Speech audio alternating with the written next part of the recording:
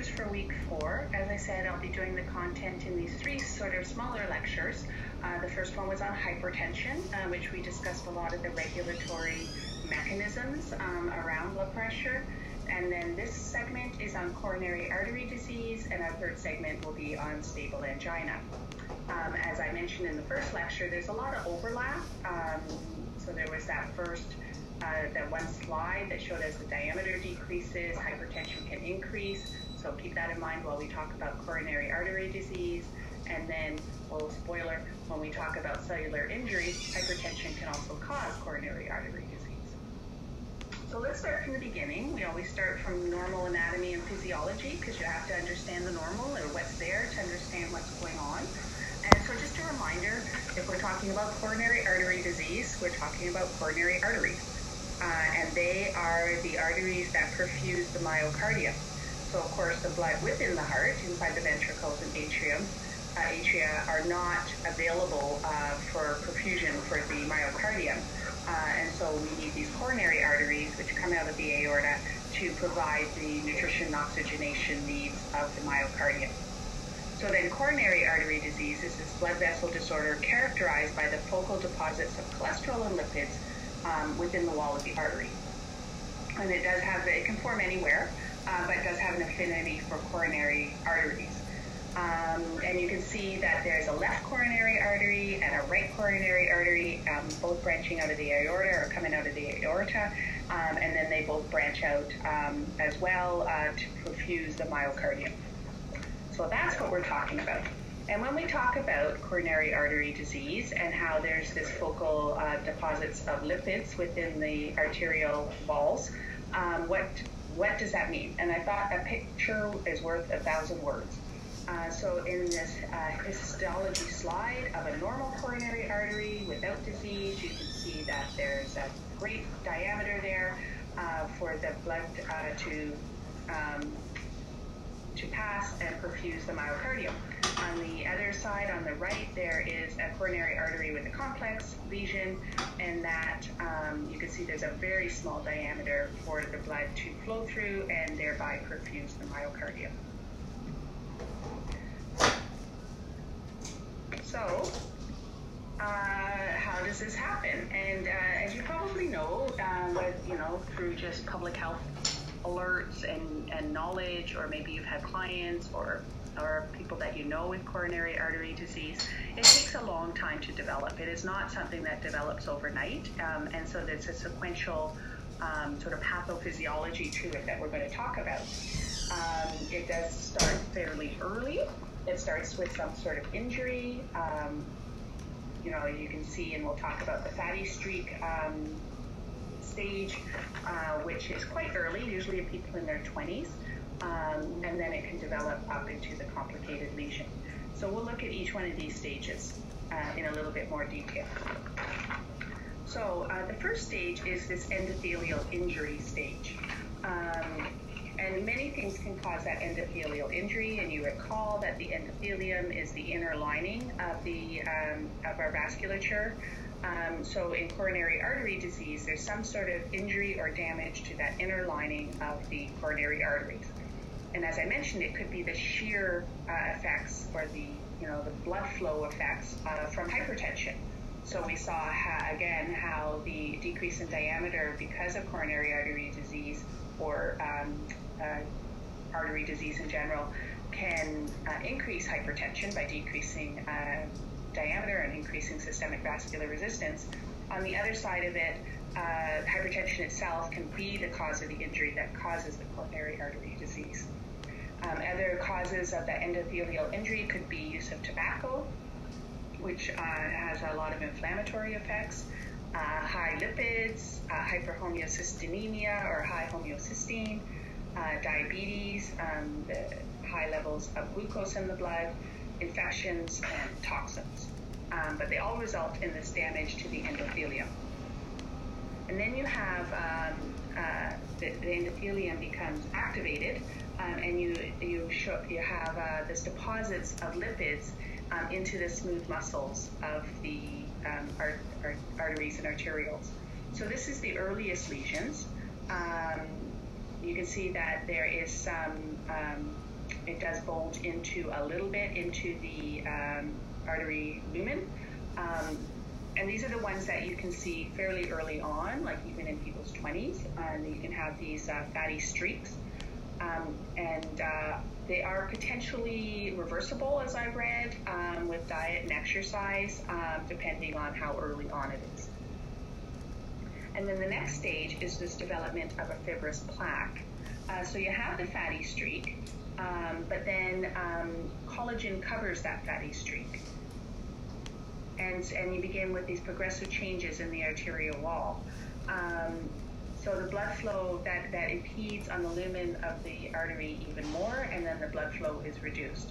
The other thing is that this collagen cover can also fissure and break, and that can then cause further cellular response in terms of inflammation and in terms of platelets, as we shall see.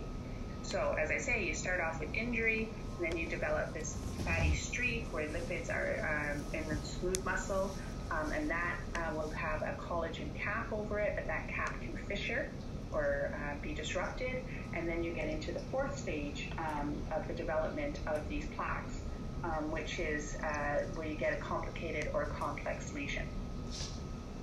And this is where that collagen cap will fissure or break for a variety of reasons, and then the surface becomes attracts platelets, and platelets will accumulate there, and a thrombus can form. So this is going to do a couple things. It's going to further decrease the area that blood can flow through. So it's going to narrow the lumen of the artery, and also it's going to be unstable because now you have a thrombus, or the platelets and the inflammatory mediators that are there, that becomes unstable. So that thrombus can move, it can move while still attached, and cause a differing kind of flow of blood through that lumen, or it can break off and occlude a smaller blood vessel further down the branching of the coronary arteries. And as I say, at this point, with the exposure of that thrombogenic core, thrombogenic core to the circulating blood, there's even more inflammatory response to it, and we'll see that that has an implication in terms of diagnostics. So one homeostatic compensatory mechanism our body uses in a variety of circumstances, such as this one, is if there's some sort of impediment of blood flow that is slowly developing over time, so there's time to develop collateral circulation, it will do so through formation of these secondary blood vessels to circumnavigate the occlusion. So we'll talk about this later when we get to liver disease like cirrhosis, but it can also be important for coronary artery disease because people can have significant lesions, but if they've been able to develop collateral circulation, which takes time, then they might not be as symptomatic or symptomatic. One thing about collateral circulation is it's like not as effective. The flow isn't as good as through the primary source if it was open. So if you think of you can take the 401 or you can take one of the side highways. If the 401 was working, it would be faster than the side highways. But when it's blocked up, you get off the highway and go another route. Some other points is sometimes people will have symptoms of coronary artery disease, such as angina, but there's no, they don't have any significant coronary atherosclerosis investigation. So you can see in this picture on the top, there's the coronary artery disease with the open artery, the plaque buildup, and then that sclerosis with the collagen and the inflammation decreasing the lumen there. But you can also have microvascular disease, or these small vessels in the coronary vasculature, which can also be constricted. So sometimes people will have the symptoms of when we get to angina without actual coronary artery disease on investigation. So what are the risk factors of coronary artery disease? And it's kind of like, what isn't a risk factor for coronary artery disease? We talked about the risk factors when we talked about hypertension, and as I've stated, is there's a lot of overlap, so there's overlap in these risk factors too. Some of them you will definitely recognize, like smoking, which is going to cause that endothelial injury, and is also pro-inflammatory in the vasculature. Hypertension we talked about, for example, as a cause of that endothelial injury. Age, diabetes, stress.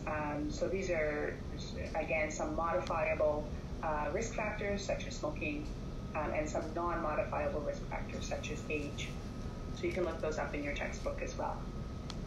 In terms of the clinical manifestations of coronary artery disease, quite often it's asymptomatic.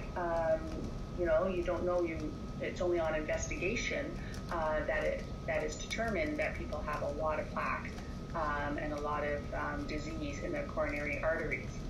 One of the main clinical manifestations, which we're going to talk about, is stable angina. So we will talk about that in the next mini lecture, where people have this pain related to, because they have coronary artery disease. But a reminder that coronary artery disease is progressive. It takes a long time to develop, and so people may be asymptomatic for years. So the diagnostic studies for coronary artery disease, and you will cleverly note that this is the same slide I used for hypertension, because again, there's a lot of overlap in terms of risk factors and in terms of complications. And a reminder, whenever we're doing diagnostic tests, we think, why are we doing them? And a lot of it is for actually diagnosing the condition, but also what are looking for risk factors and looking for complications.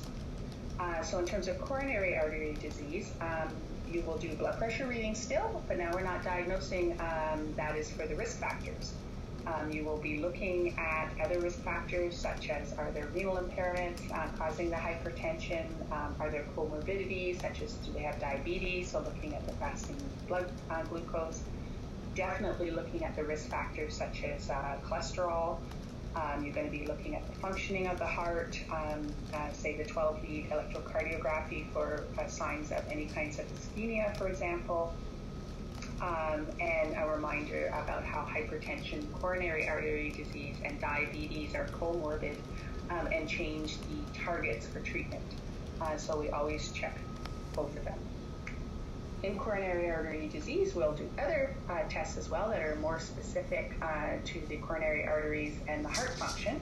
And that could include a Holter monitor, which is where a client wears basically an ECG and a monitor, so similar to the ambulatory blood pressure monitoring that I talked about in the first lecture.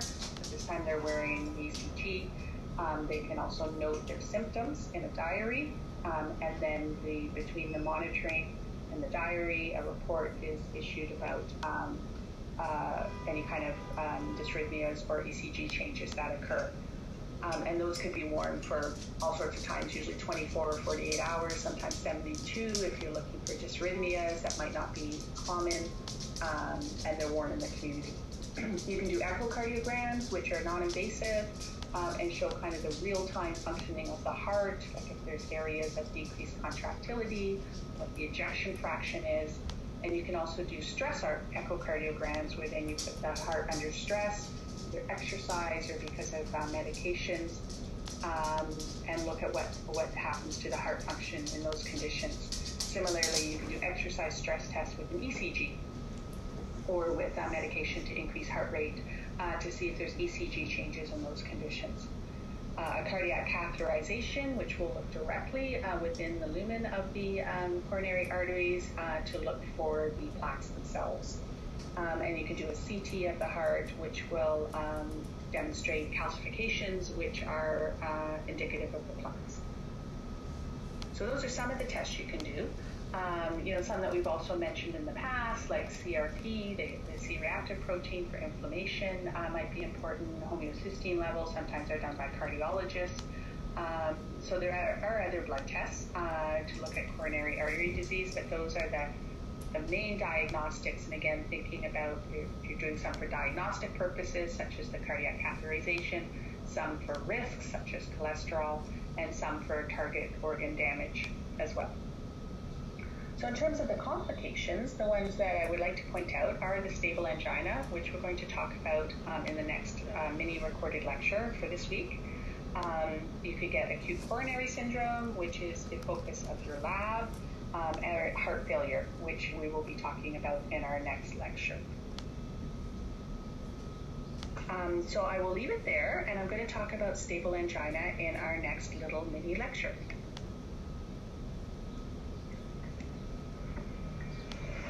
Hello, this is part 3 of the lectures for week 4 on the cardiovascular system. So the first lecture was on hypertension. We spent quite a bit of time talking about the regulatory mechanisms for hypertension. The second lecture segment was on coronary artery disease and talking about the progression of the plaques and the role of inflammation, and also how it starts with some sort of endothelial injury, which could include hypertension.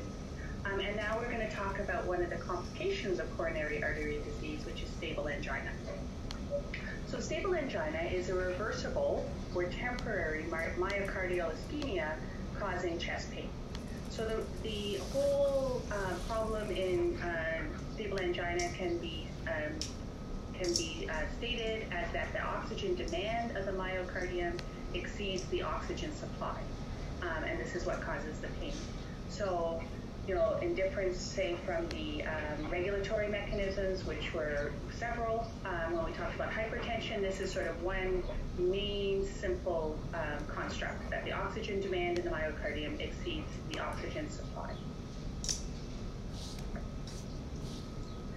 And as well, that the primary reason for the insufficient blood flow, or the problem with the supply, is the narrowing of the coronary arteries by the arteriosclerosis that we talked in the second part of these lectures. So that the arteriosclerotic plaques, you know, the fatty streaks and then the collagen cover, that fissures, and you get some thrombosis on top of it and get a complex lesion.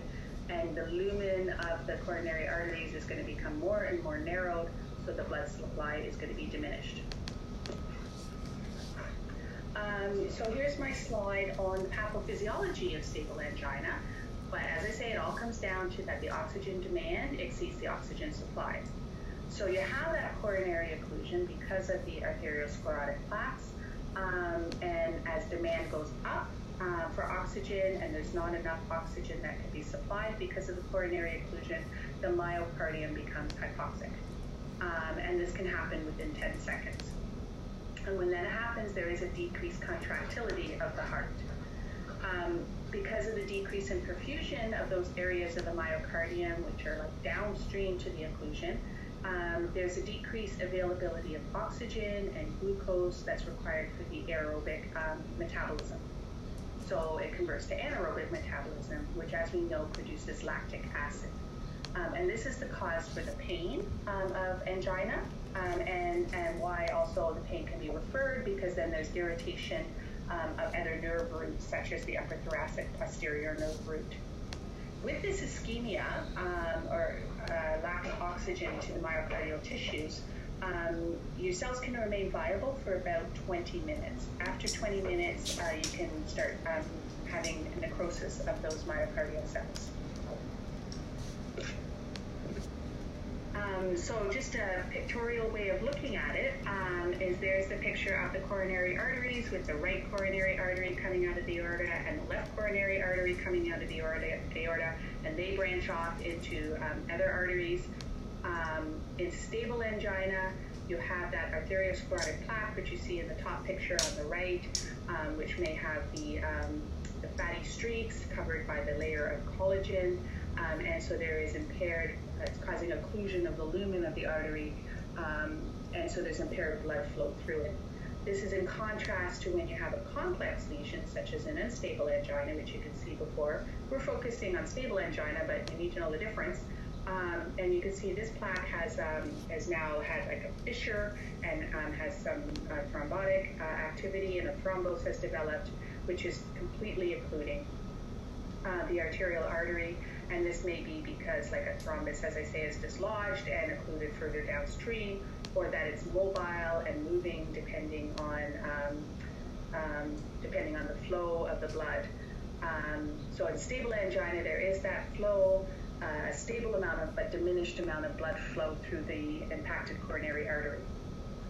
So, and in my massively impressive command of PowerPoint, I have made this demonstration of how the problem is that the demand is more than the supply. So at rest, like with that occluded, partially occluded coronary artery, having a diminished supply of blood distal to the occlusion, you can supply so much oxygen to the myocardium. So if the demand is not too much, because you're sitting doing nothing, you don't have any pain. We don't have that ischemia, and you don't have the buildup of lactic acid causing pain. However, with activity, the demand for oxygen goes up, but the supply can't because you've got that arteriosclerotic lesion there. And so you have more demand than supply of oxygen, and so you end up with ischemia and the buildup of lactic acid and pain, and so you have angina. And so the factors that can trigger that increase in oxygen demand can be several. Obviously, physical exertion, like you'll hear people say, oh, I have angina if I walk so far, or I was running to the bus and I had chest pain, things like that. But also temperature extremes or strong emotions could be a trigger, or consumption of a heavy meal because of the redirection of blood to the GI, tobacco use, which is also vasoconstrictive, and stimulants, which would increase demand for oxygen. So we can say that stable angina is this intermittent chest pain, so it comes and goes, it's intermittent, that occurs over a period of time. This is a long period of time, but a period of time that's fairly predictable. So it has the same pattern of onset, usually being with activity, and the same duration, say, oh, I've had a chest pain for a couple minutes, and the same intensity of symptoms. So, where people have, say, an acute coronary syndrome where they're saying, oh, the pain's 10 out of 10, people can usually say, this is my typical chest pain I get. I get a pain at about 4 in these areas, when I exert myself too much. So as I say, it usually lasts 3 to 5 minutes, and the key is it usually subsides when the precipitating factor is relieved. So by and large, it's triggered by activity and relieved by rest. So when people tell you I was running for the bus, but then I stopped and it went away, that sort of thing. Pain at rest would be unusual. And in terms of the ECGs, and as I say, you don't have to be ECG experts, but it is a lot of interest to know what's going on. So if somebody's going in with chest pain and they do an ECG in the ER, it'll show ST, or may show ST segment depression, which you can see there on your the first line there, or T wave inversion, where it's going down. And you remember in hyperkalemia, we were looking at the T waves in terms of peak T waves in hyperkalemia, for example. In this case, you've got T wave inversion. And you'll be very interested in the acute coronary syndrome lab, because I believe the demonstrator, Sarah, has some resources on the meaning of ECGs. So clinical manifestations, we've talked about some with the pain and some of the factors around the pain. In terms of the location of the pain, it can be in various places because of this idea that the lactic acid is stimulating different nerve roots. So typically it's central or left-sided chest pain, radiating down your left arm. You may have heard these things, sometimes radiating to the neck or to the back. It can also be epigastric. You will see that this is a man in the picture, which I think is so suitable for those pain locations. Women can definitely and commonly do have pain in the same locations, but can also have these non-chest pain manifestations of angina or indeed of infarction. So they can have more things like nausea and sweating, which could also be in people as a manifestation of with their central chest pain. It could be also silent, so they don't have any chest pain, but it's found on ECG. So just be aware that although those are the typical manifestations of stable angina or chest pain, people can have different chest pain experiences, such as in different places, or no pain, and it's more like shortness of breath or nausea. In terms of the pain assessment, it's useful to think of PQRST, and that's really, it's nice because they also happen to be the spots in the ECG, so good to remember for chest pain. But really, when you think about any pain, it's a really helpful tool to explore the pain with them. So in terms of angina and the clinical, stable angina and the clinical manifestations, if we talk about the pain in this way, the P is for precipitating factors. So what events or activities started the pain or triggered the pain, and in stable angina, it's usually something that has increased oxygen demand, such as physical exertion. P can also stand for palliating factors, or the things that make it better, and in this case, rest. And then the Q for the quality of pain, and in stable angina and ischemia, usually it's kind of like a pressure sort of pain, or like a heaviness in their chest. That's the way people tend to describe it, as opposed to like a sharp stabbing pain. And the radiation of the pain, as we said, the pain can go to various areas depending on nerve root stimulation, so your left arm, up your neck, into your back, epigastric, that sort of thing. So one question is, are you feeling it anywhere else? And then the severity of the pain, so usually we use a pain scale for that. So out of 1 to 10, 10 being the worst pain ever, how would you rate your pain now? In stable angina, people will sort of have their usual pain. So they say, oh, my usual angina is about 5, and this was about 4, or this was a 10, to give you an indication of the severity of the pain. And then the timing. So in stable angina, it's usually a short period of time that you have this chest pain. If somebody's coming in and they're saying, I've had this pain for 3 minutes, that sort of fits in with the stable angina kind of scenario, and then it goes away. But if somebody comes in and says they've had this chest pain for 3 hours, that's more of a concern, that it's not stable angina. And also, as I said, you can have the silent ischemia, which is this ischemia because of a lack of oxygen, past an occlusion because of decreased perfusion to the coronary, to the myocardium. So you might not have pain, so we call that silent ischemia, but it is picked up or confirmed by ECG changes. And so that is more common in people with diabetes because of diabetic neuropathy. And the variant, it's still angina because it's still a chest pain because of the problem with perfusion of the myocardium. But a variant kind is Prinzmetal's or variant angina. And the difference here is that it usually occurs at rest. And the problem isn't that there's an occlusion in the coronary artery causing an impaired blood supply, so when oxygen demand goes up, it can't meet that demand and you get pain. The problem usually with variant angina is that there's a decrease in supply because of vasospasm. So it's seen in clients with a history of migraine headaches and Raynaud's phenomenon, and they might not have any coronary artery disease at all, but they're still having those clinical manifestations of pain. So I want to point that out in terms of when we talk about angina. So when the spasm occurs, they get chest pain because they're still having ischemia. And they could have this ST elevation. Sometimes it can happen during sleep, and actually sometimes it might be relieved by exercise. So you can see the difference in the, if you did the PQRST with this kind of variant angina. So to put it this way, in chronic stable angina, so there's this fixed stenosis, or this plaque that's stable, but when the oxygen demand goes up, there's not enough supply to meet that demand, so we would call that a demand ischemia.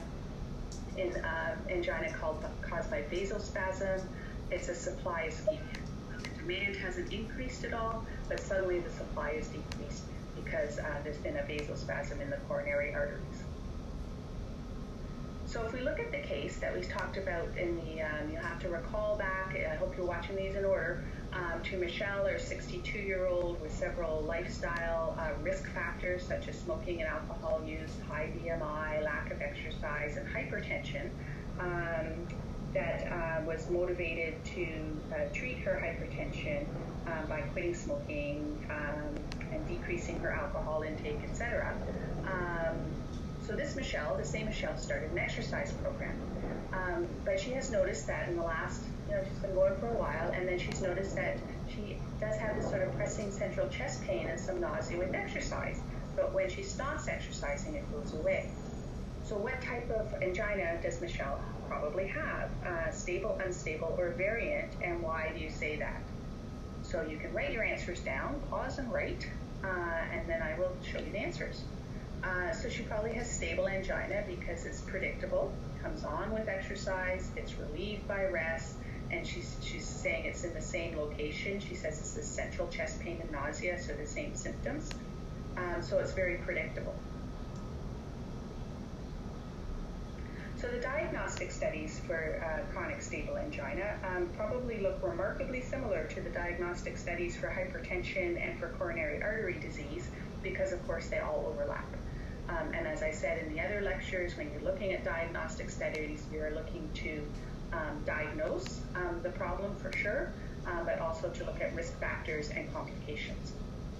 So you're going to, the health history is quite important here in terms of what we just talked about, the pain, the predictability of it, the nature of it, how long it lasts, all that sort of thing that we talked about.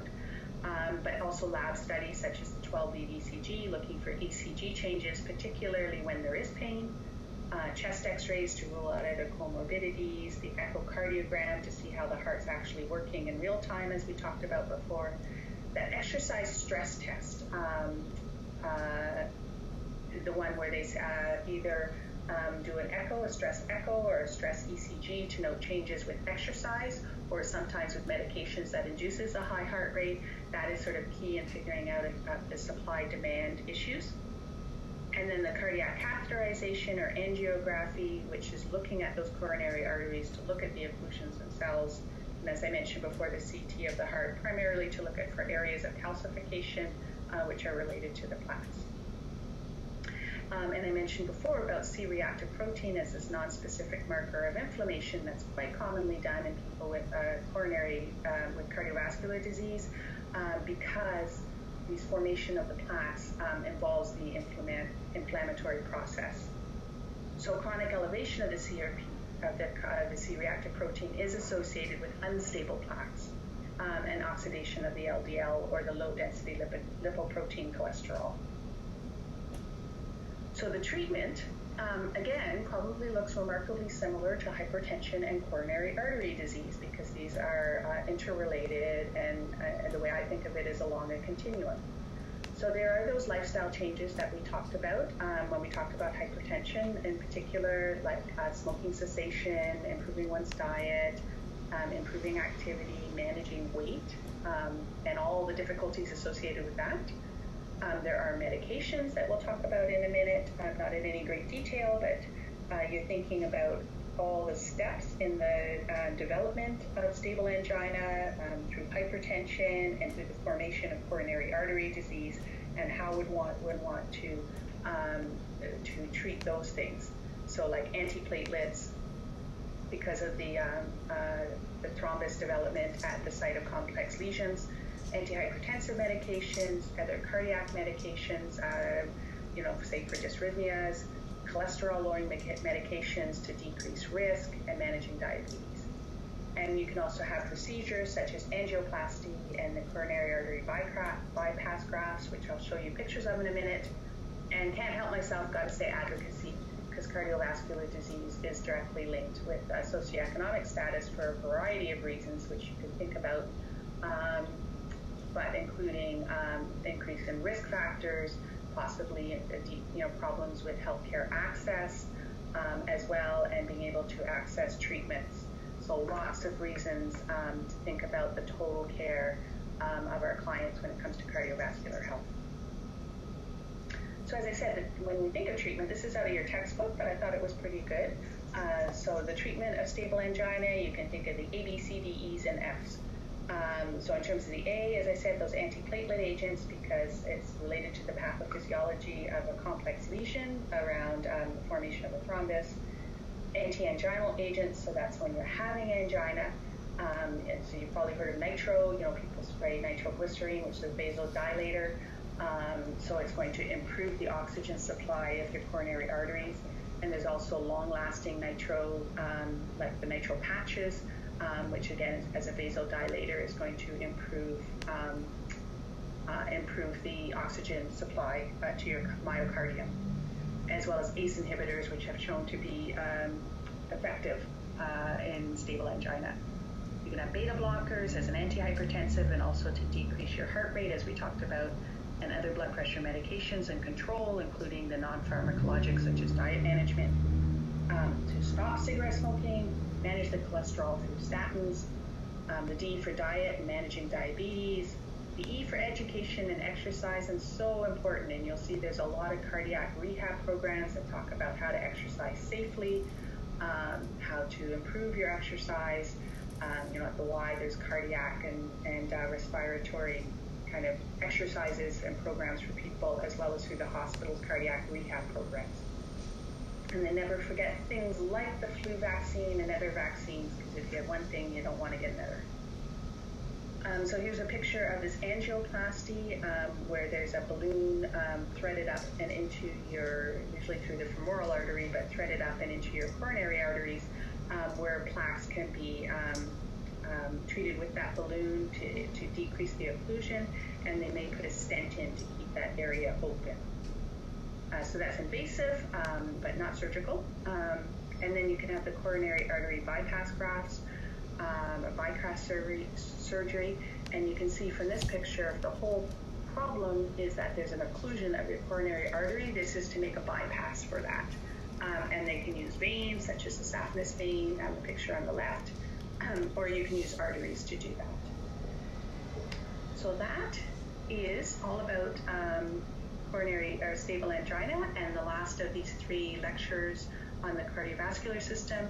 And next week we'll talk a little bit more about the heart when we talk about heart failure.